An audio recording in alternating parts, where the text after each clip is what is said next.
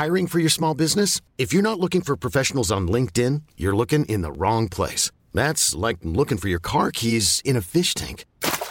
LinkedIn helps you hire professionals you can't find anywhere else, even those who aren't actively searching for a new job but might be open to the perfect role. In a given month, over 70% of LinkedIn users don't even visit other leading job sites. So start looking in the right place. With LinkedIn, you can hire professionals like a professional. Post your free job on linkedin.com/achieve today. This podcast is for entertainment purposes only and does not replace your own financial, tax, legal, or financial product advice.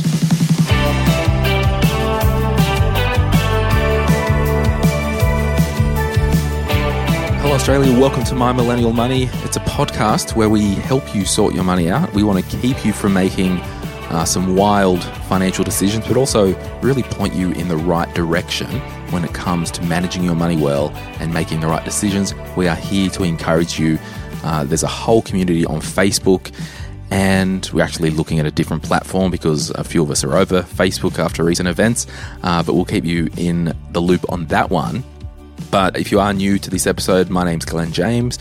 I'm a retired financial advisor and now a full-time podcaster. And today's episode, it's a little bit different. It's actually not for you. It is for you to show your parents. One, they might not know how to use podcasts. And it could even be grandparents for some of you. So it really is targeted at age 55 and over, some of these topics.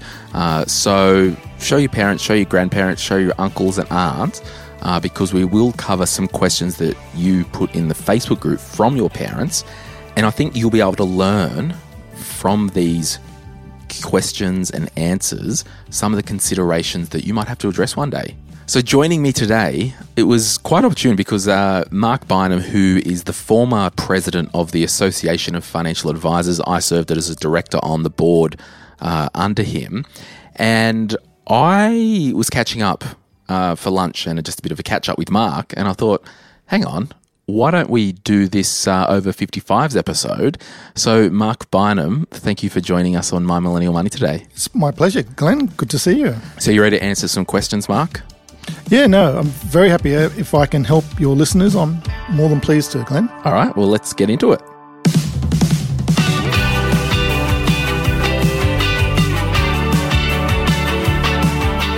So, Mark, you've been a financial advisor for over 30 years, is that correct? That's right. And how old are you? I've just turned 60. Wow. Big 60, Glenn. Big 60.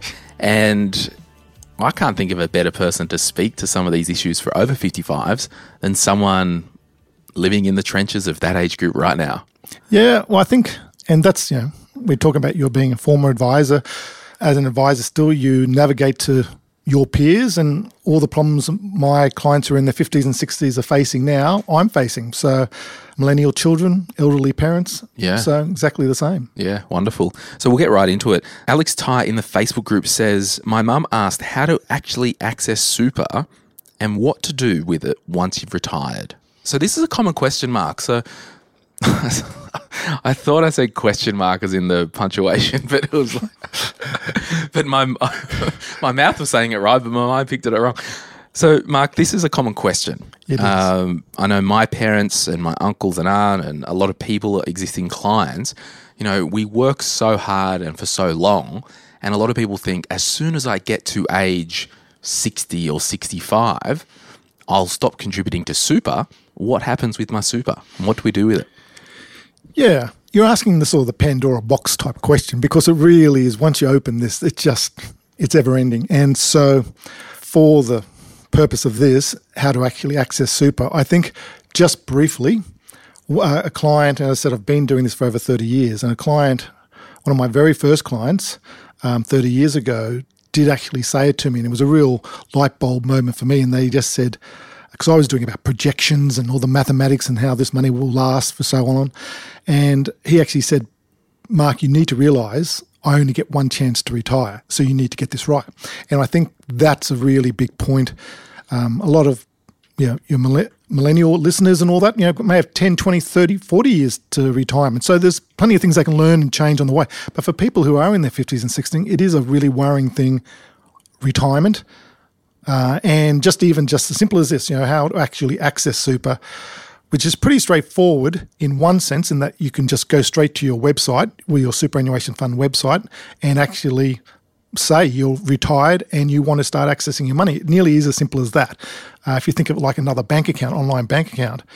But there's bigger issues to consider in that if you can access it, but do you realise you can go from accumulation, which is where you're saving over the years, your super, then moving it to, well, it was always known as pension, but I think it's officially now called retirement phase. There's no tax to pay, no tax on your earnings, no tax on your withdrawals, and so it's the only legal tax haven in Australia. So these are sort of things where advice is really helpful because people just don't know these things. Yeah, there was a question or was a comment in the group. Somebody's parents, he said, I think it was a he, that their parents retired, withdrew all the super into a bank account, and all of a sudden had to start paying income tax and couldn't get the pension. Now, a couple of things there. Bringing money out of pension phase in superannuation out into your own name brings it online to get taxed as income. That's right. Yeah, it's the government allows very few real tax incentives, but for people who are retiring, this is the number one. This is the number one goal for all assets, investments, bank accounts. That by the time you retire, as much of that should be under super because there's no tax. Bringing it out exactly as you said now makes it a taxable investment. Now, of course, for those listening that might be a bit more financially woke, yes, there is a limit of 1.6 million. So if you've got over 1.6 million in super, in pension phase, you will be taxed. But most of us out there, as you know, and particularly if you are in your late 50s or early 60s and you're looking to retire, there's a high chance you won't have that 1.6 million. So as the money can stay in super as long as possible, it's better for you in terms of tax because the money is growing tax-free. Yeah. And the second thing to that is a lot of couples retire. Well, they both can have 1.6 million, and it's amazing how many people we see. And yes, it's a luxury to have. So, you know, it's a good problem to have if you've got 1.6 million in your super. But if you are in that particular situation, it seems one person in the family has got 1.6 or 1.5, and the other person has 100.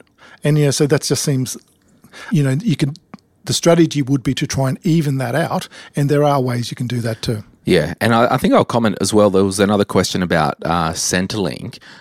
In this day and age, Mark, you basically can't hide money from Centrelink in terms of your assets. So money in super or in pension phase, and I mean, we can talk about this staggered retirement for spouses that are different ages, but strictly speaking, you know, if I was 70 years old now and I had $500,000 in my super, Centrelink would deem that as an asset, whether it's in super or outside of super. Yeah, they would see it as an asset, and they do the assets and incomes test, and they do the income test to see, and they set a deeming rate, you know, for like all other assets.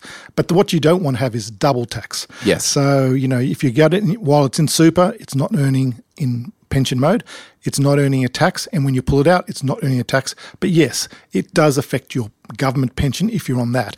It's just important not to be double taxed in this situation. Yep. So I just want to say loud and clear for those at the back of the room, when you turn over age 60, you've got the option to keep your money, quote unquote, in super, but flick it to pension phase if you're fully retired, which means that money is growing now, not at the 15% tax rate. So earnings are growing at 0% tax rate. That's right. Yeah. And there's one other really, to me, a really important point to this is that, as you said, started this with that, well, I'm going to pull the money out.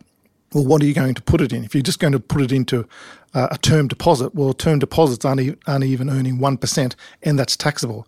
Whereas probably where it was sitting in superannuation, had some shares, had some property, had some cash, so a balanced or type fund, even if it's conservative, it will be earning probably more than 1%.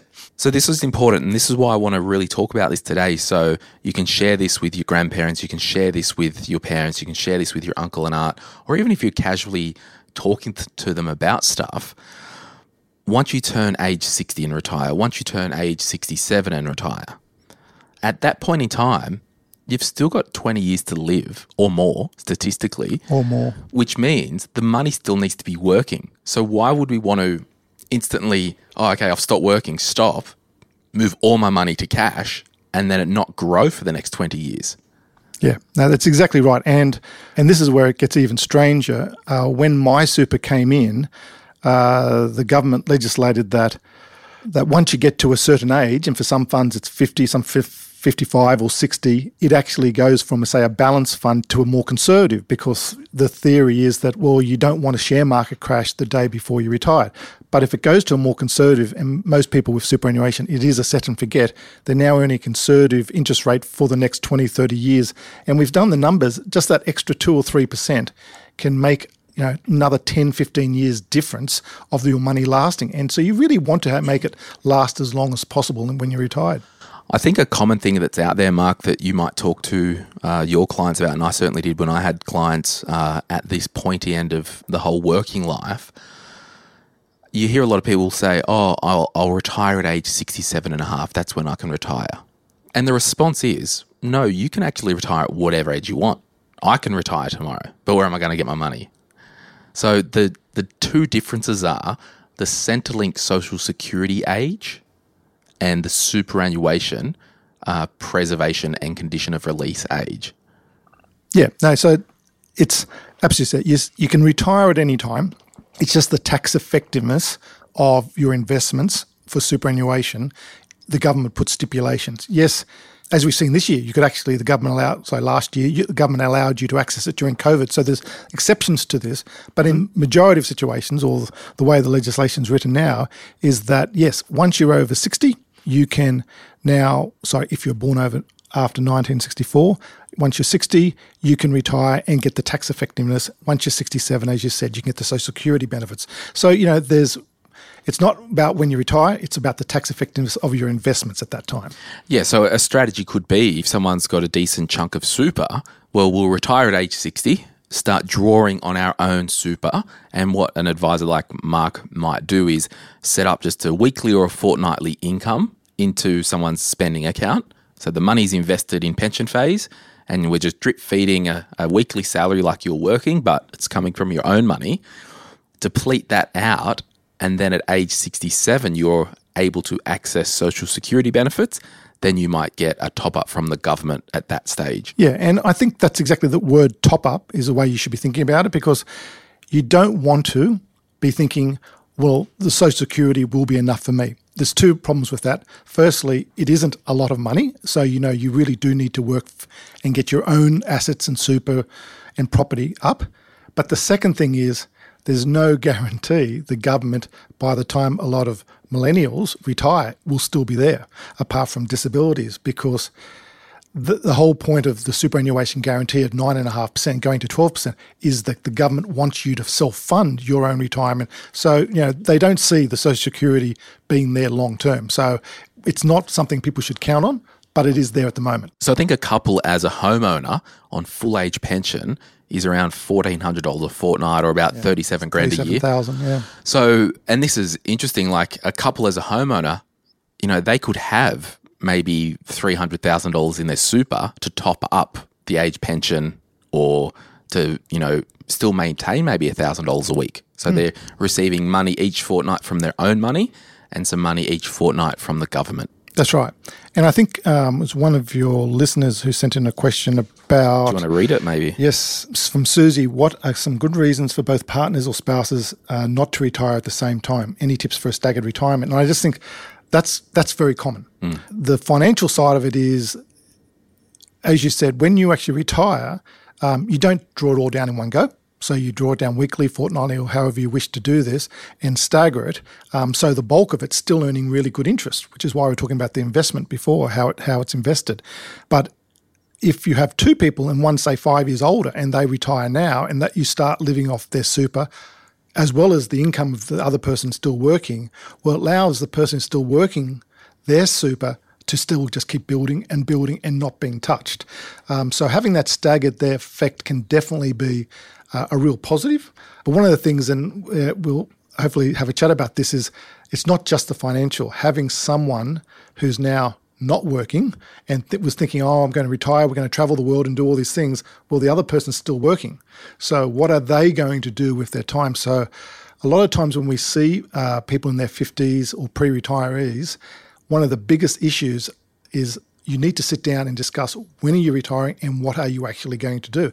Because for some, whether they're working part-time or they're not working and the other one's working full-time, they've never spent 24 hours a day with each other for an extended period of time. And that's the mental and emotional decisions and challenges that go with retirement, I think is going to be a much, as more and more people retire, which roughly about 30% of Australians retired now. In Japan, it's 60% of people retire compared to the overall population. They had very big issues about people changing and stopping work and changing their whole routine. So financially, it's important to get that right. Totally agree, and super is the way. But that mental and emotional challenge is a big one that needs to be discussed. I've had this discussion with my parents over numerous years. They don't want to retire until they can get age pension. And to me, that's bad thinking, particularly when they've got enough in their super to live a normal life. You know, they could pull $1,000 a week easy. They own their home. They could easily live off $1,200 a week now from their own super savings and then get the age pension when they turn the age pension age. So for those, if this could be the first podcast you've listened to about money, and we would value your feedback because we'd like to do more maybe in this space for over 55s. But I think you need to get some advice and just really look at, like, if you hate working and you're over it and you've worked forever and you're like, oh, I'm 60 now and I'm over this, maybe you can retire tomorrow and maybe you can just pull off some of your own super, and by the time you get to age 67, things will work out so your quality of life won't change, and then you can get some age pension to supplement. And I think it's for a lot of people in their 30s, 40s and 50s, they're saying, okay, there's this magic number of 65 or 60 or whenever the date is. And then, I'll retire and I'll travel the world and all this. That's not, when you actually get close to the time, in reality, people don't. If they're enjoying the work they're doing, keep on working. What you want to be able to do is be in a situation where you're working because you want to rather than because you're forced to. And it might be, well, okay, I'm sick of being doing this for the last 20 or 30 years, but I wanted my next challenge. And that could be going back to university. It could be learning the guitar. It could be anything because it's not going to be 3 games of golf a week. That's just you're going to tire of that pretty quickly, like the brochures have, or walking along a beach. Why does every retirement website have like these ultra old people in their 90s? Yeah, like walking along a beach. Yeah. The challenge is, what will you be your next challenge? Retirement is just the next stage of life. So you need to be prepared. You need to think about it. And it could be that you travel more, but usually, what day-to-day are you going to do as your next challenge? And there's a million things out there to do. You just need to be prepared and think about it. Yeah, so to Susie's question, like I've had clients in the past where, one might be 58 and one might be 60, or one might be 65 and one might be 59 or something like that. There can be sweet spots where we do some strategy. One's retired, we draw down their super, pump the younger spouse's super, because while they're under preservation age, that's the only free lunch you get in a household unit with Centrelink to hide the money from Centrelink at the moment. But I think there's other considerations around estate planning and whatnot. But I think over 55, it's the first check for someone's age, or even 55 exactly around then, to really start that planning. Yeah, a 10-year run-in is usually that sweet spot we find, because usually, and maybe even closer to 50, but 50 to 55, because by then you either have paid off your mortgage or it's under control. Your kids have finished school, maybe university, but that's all under control. So definitely there is a sweet spot, and you can concentrate, and financially you'll be able to start really pumping money into super because, as I said, that's where it will be tax-free. Not discounting property or your own home, but any good financial plan has a diverse range of investments or structure, but superannuation is the only tax-effective one. If I was ever to get back into financial advice and see clients, I would totally do over age 55s, because I can add, I believe, the most value in terms of strategy, like moving money here and doing this and, just setting things up. And I don't know, do you find you can really add some serious value? Yes, and just even speaking to someone recently where they were just saying they're going to downsize. And that's one thing we've really seen a lot of from 2020, where people are looking for a sea change lifestyle outside of Sydney, Brisbane or Melbourne. And for people who are retiring, well, they can see they've got this asset, they can downsize and pump the rest of that money into their super. But they're worried, well, is this the right time to sell? Is this the right time to buy another place? Should I work for longer? That's where you need advice and be able to do it. And there's nearly a comfort factor that you've got someone else who's overseeing this, who do this every day. And it was actually Eleanor Dartnell, who is a financial advisor, who is a member of the Association of Financial Advisors. We've known her for some time. I think when ScoMo was treasurer, she went to him with this idea that I've got all these clients that have these big homes and they want to downsize. Can we do anything that's an incentive to put some money aside into super? And that's when the government developed the downsizer provisions, which is basically each partner, if they've owned their home for more than 10 years and over age 65, yeah, getting a bit grey on it, over 65, they can put $350,000 each from the sale of their home into superannuation. Yeah. So, it's an excellent thing because it really is. The downsizing is a phenomenon, especially from the city to sea change. Or even, you've got a 5-bedroom house because you had a family, they've moved out now. Why would you want 5 bedrooms moving, downsizing? So it makes perfect sense. So, yeah. And I've used it a bit. Like I had a client lived up here at Mossburn, sold, I think, $2 million, which was just so much money. He moved up to the North Coast, bought a house, put money in super, put money in an investment account. Like it was just, there's a lot that we can do, but you've just got to see an advisor before you pull the trigger because you've got to plan for it. We've actually got Trisha Gray. She's a new member of the Facebook group. It's got a little wave hand, so thanks for joining us. She's written, I'm a boomer and finally taking an interest in my finances. I have no mortgage. So like you were saying before, Mark, you've worked and you now own your home. She's got no debts. She earns $50,000 a year. She has about $100K in super. After maxing out my super this year, what should I do with $30K of savings if I need it in 5 years' time? Thanks for this opportunity for us non-millennials. So, I don't know, I could probably say a few things to Trisha. What would you say based on that? Well, if she's a boomer, as we're sort of saying a few times, you're close enough to retirement. And if you're 65, even if you're still working, you can still access your super. So, yes, there's things like investment bonds, managed funds to try and get a bit better return than term deposits. But at the end of the day, if you still see retirement on the horizon, or even moving down to part-time and you're getting closer to 65, and that's within 5 years' time frame, which is what you say, sort of things like it's the most tax-effective area to be. So you'd be considering super as possibly the most favourable option of the different options. But at the moment, with low interest rates, in low inflation, putting in cash, putting in the very best term deposit is just not going to cut it. You're going to need to try and get something that's got a bit of shares, even if you're a conservative investor, to try and get the 1, 2, 3, 4, 5% type returns. Because again, you want this money to last and get us working as hard as you can for you. The other thing too, she's saying about that she's had 100,000 super and she's after maxing out my super this year. I'm presuming she's saying 25,000 concessional cap. Well, she still has 100,000 non-concessional cap, which she could. This is what I was talking about. If she's got this money, but yes, if you're putting it into super, it is locking it away until you do retire. So that's where have to see this 5 years time frame is still within retirement for her. Yeah, I'm looking at this and I would say, and Trisha, obviously I don't know your situation, so this is worth what you paid for it. If you're earning $50,000 a year, number one, you'd probably need around a $10,000 emergency fund. Oh, absolutely. So I'd probably the basics. Carve off $10,000 and keep that online savings account. So we've got $20,000 of your savings. Now, you've maxed out your super this year, so you're either really good and you can live off $25,000 a year, or you've had some type of extra money come in, or you've taken a pay cut recently. So we don't know the situation. We're just saying that loud and clear.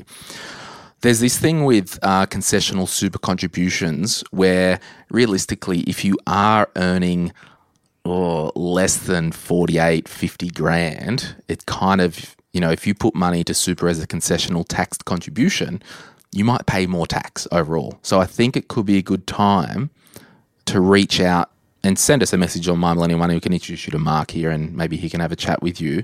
But I think you've realistically got 20 grand, and if you were my mother and you didn't need to buy a new car tomorrow or give me 10 grand or anything like that, I would, thanks for listening, Mum, I would look at doing a non-concessional super contribution. So it's a post-tax contribution to super, so you don't claim the contribution on tax, but it's this notion of when we turn 65 or 60 and retire, we can flick super to pension phase, and then that's sitting in there tax-free.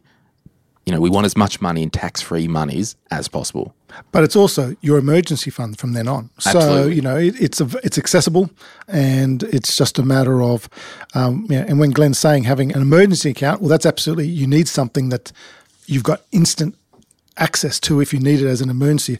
But as long as you can wait 4 or 5 days, a lot of the super and all that is still a bigger emergency fund for you. So it's accessible. So your main aim is to put it into the most tax-effective way for the future so that you can live off it tax-free. But also as a client, like if Trisha was in here as a client and, you know, I've just spent 10 grand of her money saying, well, we're carving that off as an emergency fund, I would be asking other questions like, what are your other lifestyle goals?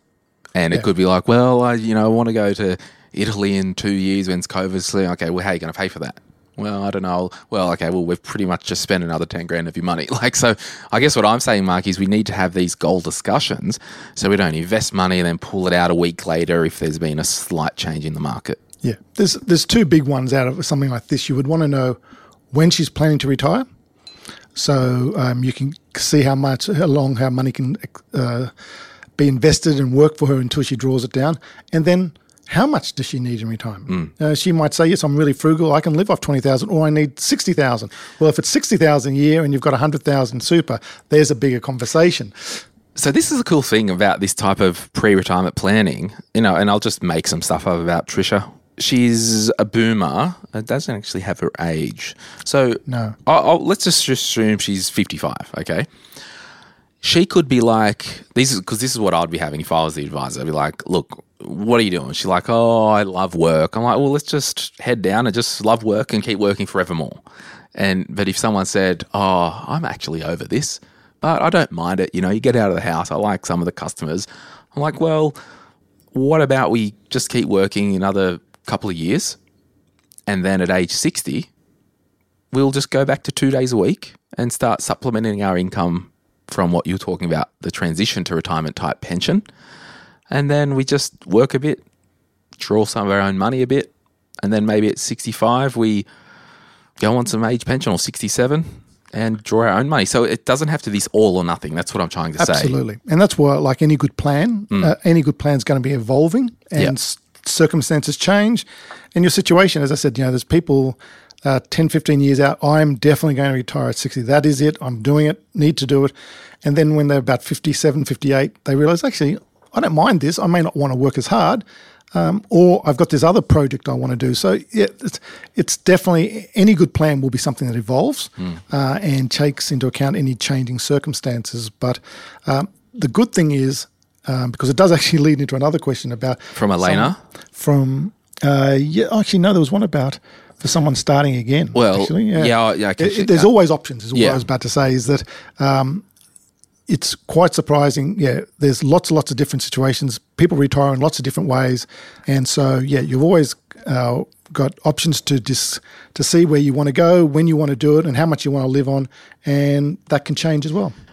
I want to take a quick break, Mark, and we'll come back and have a chat about Elena's question, which kind of flows on from Trisha's question. If you're after personal financial advice, don't get it from a podcast. If you would like help based on your own personal situation, head over to sortyourmoneyout.com. Click Get Help and we'd be happy to introduce you to one of our trusted advisors. Our panel of advisors, mortgage brokers and accountants work with clients all over Australia so they can connect with you wherever you are. That's sortyourmoneyout.com and click Get Help. All right, Elena asks, my parents asked what to do now they've paid off their house, are maxing out super, so the same as Trisha before, and they aren't ready to retire yet. Probably 5 to 10 years for dad, 10 to 15 for mum. So realistically, for at least the next 5 years, Mark, we're debt-free with presumably 2 cracking incomes. What's some sexy or not sexy things that we can think about doing? Yeah, well, we've discussed super enough. I think that's the obvious one because that will always provide a tax-free income, and it's just as long as it's invested appropriately. As I was saying, this is a medium to long-term investment. You want it to last.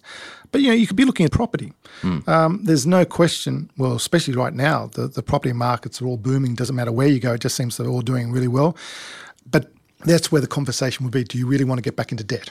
Yeah, because it could be a philosophical thing that we're done with debt, can't be bothered. Yeah, exactly right. And there's a lot of people like that, but there's a lot of people also saying, I'm still going to be working for the next 5 to 10 years for Dad. Well, do you need tax deductions? Saying that most properties are positively geared now with such low interest rates and high rental incomes, but it's still...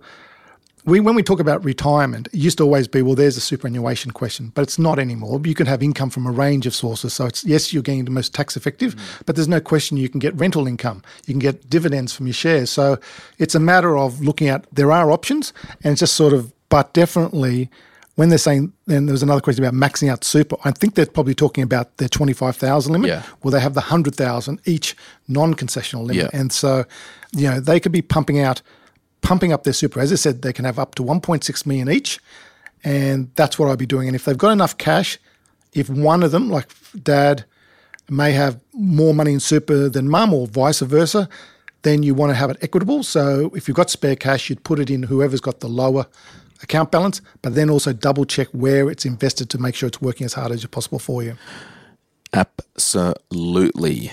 And I will add to that, if you are listening and you are over 55 and you are interested in property and you might think, well, I'm too old to get a mortgage. Not necessarily true. When you go to a mortgage broker or a bank, they will assess you on the usual things. So have you got an income? Have you got a deposit? And can you repay and can you have a deposit? They're the 2 main things a mortgage broker looks at.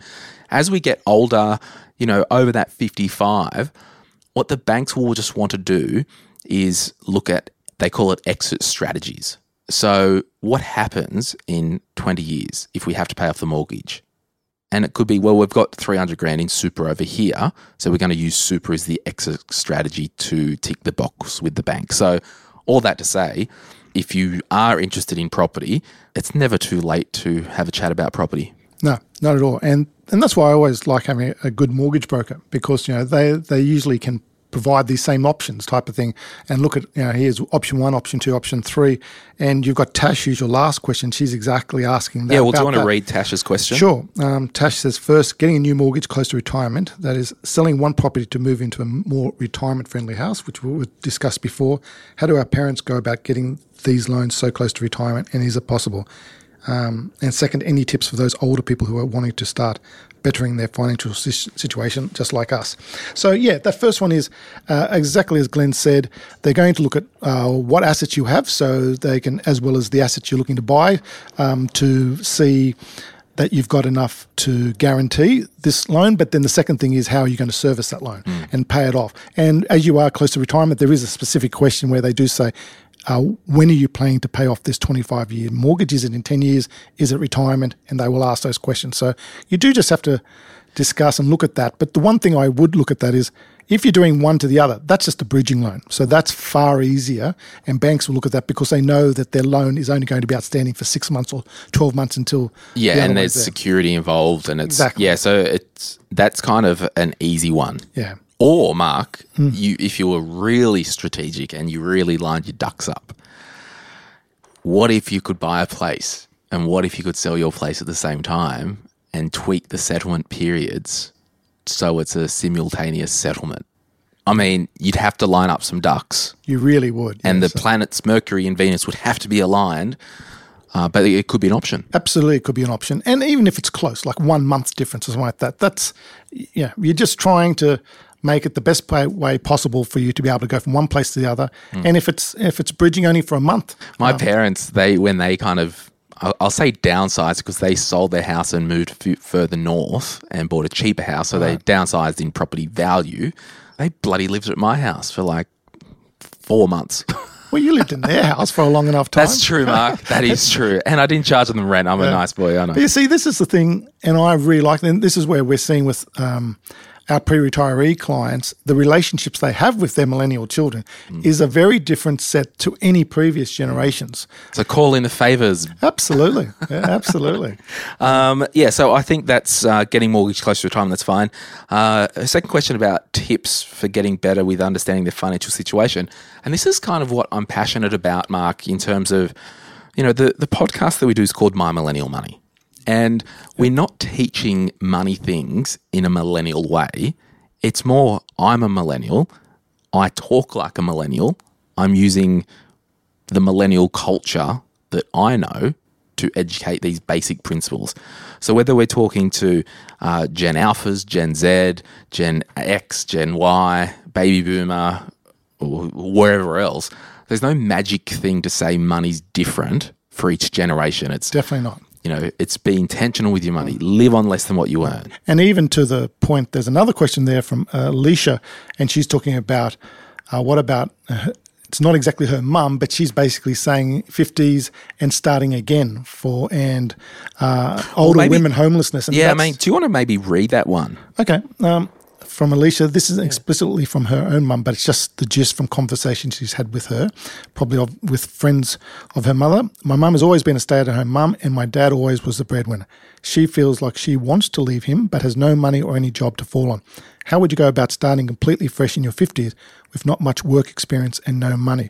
Also, older women homelessness isn't on the rise in Australia with an increase of over 30%. So this is when you're just saying about the money principles doesn't have age or generation specific. And this is exactly it.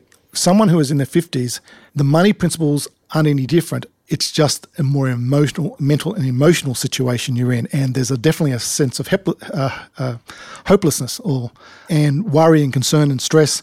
But when you speak to someone who's in their 50s and they may have gone through a divorce or widowed, you still talk about the same things. You want to get your basics right. You want to set up your emergency fund. You want to get your debt under control. You want to know where you're going to live for the next 6 months or that. And so getting that actually, and probably even prior to all that, the number one thing we say to people, it's not too late. Yeah, I like how you said that, Mark, because, in, the financial planning circles that we're in, and we're all living longer. So everything has moved 10 years further. So you've now got 30-year-olds still living at home with mum and dad. But on the other end of the spectrum, age 65 is no longer considered old, and that 65 to 75 are now considered the lifestyle years. Yes. So, to Alicia's mum, she needs to hear, number one, in her 50s, that's not old, and she can still add value to society and have purpose and earn an income. And it sucks that, she might, and this is kind of a psychological, session that she might need to have some confidence to transition. But I would just encourage her to make sure that mum has some life-giving friends in her corner, has some family, and get support through this process, because it might be the husband, it's an amicable situation, and maybe it's a discussion that, hey, we're uncoupling, it's been crap for a few years, we're both over this, we need a plan that we can work together and support each other on this. So I would just say, number one, anything that comes out of my mouth, I'm not qualified to do with relationships and, all that stuff. But just from a practical thing, I want her to know that she can still add value and find something. Oh, absolutely. And one of the things also is it just happens to be in a lot of relationships over those years, and especially traditional relationships, it may be the man who's done the finances and the wife has done other things. It doesn't mean she's not smart. It doesn't mean she's not bright. And it just means that wasn't what she concentrated on. She concentrated on other things for the family. So it's a matter of reskilling and learning, and it may feel daunting in the beginning, but it's not as if you're not smart and you can't learn this. It's just something you haven't had to do before. Yeah, friends of mine, the Gleasons, they run Glee Coffee Roasters, and they roast the My Millennial. Did you know I got coffee now? My Millennial Coffee. Yeah, I heard Glenn. Yes. Rumour travels fast. Anyway, so the Gleason boys, they're all over coffee. Get this. the Gleason parents, over age 60, opened a drive-through cafe and coffee shop. They started a business, but it's because 60, 64, 65 is not old anymore if you're active and your mind is active. That's right. It's just your next challenge. It's your next stage of life. You know, what you're going to, if you're not doing your full-time work, which you've done for the last 30, 40 years, what's your new side hustle? You know, you're just going to do something that's going to keep you active and motivated. It's just a new stage of your life. Yeah. But definitely divorced or widowed ladies, it is something that it really is something that needs to be looked at because, and I know there are groups that are helping in this area, but it's important that you're not feeling alone. You are smart enough to do this and get through this. It's just important that, you just learn the basics, get your savings under control, get that emergency fund, and just bit by bit get your super under control. And definitely it's never too late. But also around that life-giving friends thing, if it smells like it's not amicable, bloody make sure you get someone to make sure that, you know, if he's got all the super, that you get your mitts on some of that as I guess, a family law asset because it's still a little bit grey from what I understand. It's not automatic like you. No, it's not automatic, but it's an asset like anything else. Yes. It used to be because super was under a trust that it was very hard to get to, but no, it's just an order to the court now. Yeah. Any lawyer will be able to help you with that. And if you're splitting assets, super is just another asset, and so it's quite easy to then have that transferred over. Sweet. We might finish up on one question, and then can I actually use your boardroom and do a Zoom call in 5 minutes? Thanks, Mark. He's a nice guy, isn't he, everyone? Laura McCarty says, question from a daughter. At what age should you sign on as an enduring power of attorney to your parents in relation to finances? Yeah, it's an unusual question in that it's very rare that a daughter asks this for the parents. It's usually the other way around. But there is no actual age limit as long as you're responsible. I just wrote ASAP. Yeah. Because the good thing is people think, oh, well, now I have power of attorney over my parents or something like that. Well, no, it's not actually. While your parents are still cognizant, there's no problem there. It's only if something happens, if the worst happens and they do need and they can't make a financial decision or guardianship if it's health, they can't make that decision. There is someone there who can help them. So it's just one of those done, set and forget, and hopefully you'll never need to use it, but it's not going to be an issue. And we recently did an estate planning episode, wills and power of attorney and all that. So go back and have a listen. So what do you do? Like, do you have an enduring power of attorney? Yes, do. And is it mirrored with your wife or are the kids involved? Also, there's two, one on each other, and then one for my parents as well. Yeah, okay. And yes, it is mirrored. Yeah, so and that's pretty straightforward for husband and wife just to have it mirrored on each other, and the same with the wills and assets. But we're getting to a point, being now I've just turned 60, that it's something you should be having that conversation with my adult children, and for one of them. And that's interesting too because it's not just a matter of, and it's great that that was just brought up. Laura. By Laura, because usually if there's, say, 2 children or a family or 3 or 4, there's usually one who does think about these things and the other kids are just, I'm just not interested. So how old are your kids? 28 and about to be 23. And do you have one that would probably be more of that, I don't know, way definitely. inclined? Oh, yeah, absolutely. Yeah. And each parent will know, whether children with that or one who are interested and one's just not interested. So that's never usually a problem. If there's more and one there is an issue, well, that's why it's worth having the conversation now rather than when the problem happens. I always like to, and literally I've got 4 minutes, but I always like just to have a human element conversation with people. So thanks everyone for writing in the stuff, and we'll try and do more content for over 55s in some capacity. But I mean, you've just turned age 60, and you can tell me edit it out if you want, but talk to us about just encouraging people over age 55 with health checks, because you had some pretty major surgery last year, or the year before. It was just before Corona, actually. Yeah, end of 2019. So I had heart operation. Yeah. Knew about it for probably about 6 years prior to having the operation, but it's just one of those things once you're over 50, you get something. You Yeah. know, it's just going to be. But the really good thing is just with the medical advances is they get cancer, you have a heart issue, get stroke. A lot of these things are recoverable, and you just get on with life and get to make the most out of life. So, yep, I had a heart operation. What did they do? Because I remember seeing the photos. It was fascinating. I had a valve that basically was leaking. Yeah. When it was supposed to be going one way, it was leaking backwards, and so they had to fix the flaps on that valve. Yeah. But they did, and Yeah. that was it. And so back to just get on with life. And Yeah. luckily for me, no medicine or any other thing. I just it Wow. was just done. A couple of months off. But that's the sort of thing. Those emergency, you keep talking about having those emergency funds, and just having 2 or 3 months, and that's really.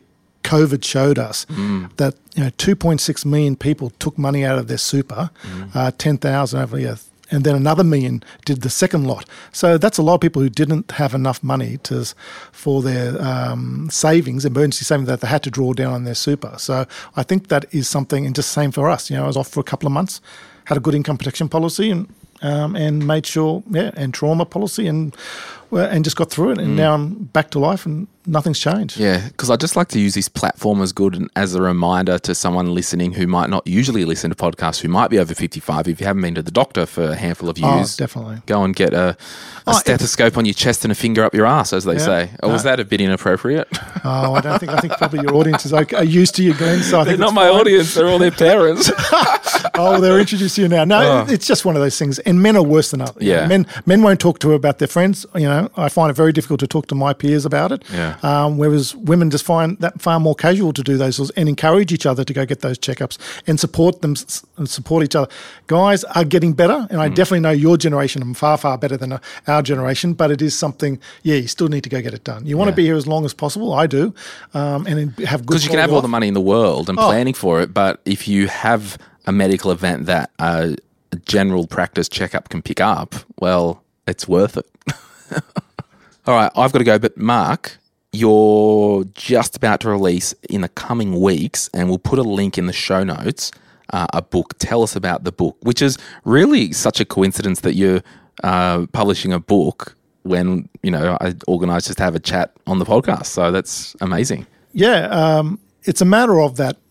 I've found from my own situation, having adult children and elderly parents, that really there wasn't a handbook for this. Once you got to 50, got to 60, there was just no one who told you, yes, you're trying to get your own finances and career and get enough for retirement, but then you're dealing with aged care homes and estate planning, and then you've got children who want to try and get into their own properties or not have too much debt and all this. And I just thought, now, it'd be great to have a handbook. Not everyone's going to go see an advisor, so it'd be good to have something that's just basically the A to Z of finances and money, answer all those questions, and but it also gives a bit of an insight to what it would be like if you do go see an advisor, because most people do sort of say, well, once I win lotto, I'll go see an advisor, whereas no, advisors are there to help you get to that money, get to that $1 million or how much ever you need, and help you set goals and be that financial coach that we all need. So the name of the book? The Money Sandwich. The Money Sandwich. So check it out as soon as it goes live, because this episode is going up next Tuesday. Okay. But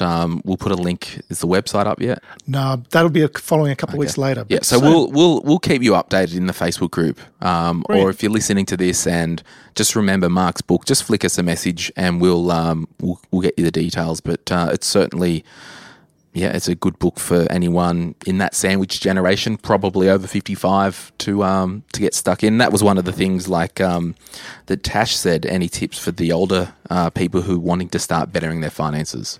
Yeah, I was, as I said, to start this, I was told 30 years ago, and funny enough, they're still alive. They're in their 90s now. Those clients who just said, I only get one chance at retirement, and you just, they've got to get it right. So, anything that I can do that can help, or they can learn from this book. They do all right having an old Marky Mark in their corner. Mate, they got annuities when interest rates were at 15%. Oh, what? And they're probably hidden from Centrelink as well. It's tax effective to Centrelink. Oh, anyway, sorry, so yeah. Tax effective. But it's it was. I get a Christmas card still every year. Yeah, I bet. Well, Mark Bynum, and that's Mark with the C, everybody. Thank you so much for joining us on My Millennial Money today. And thank you for taking me through this and for my baptism there. Of podcasting. Appreciate it. See you later. Bye. Bye-bye.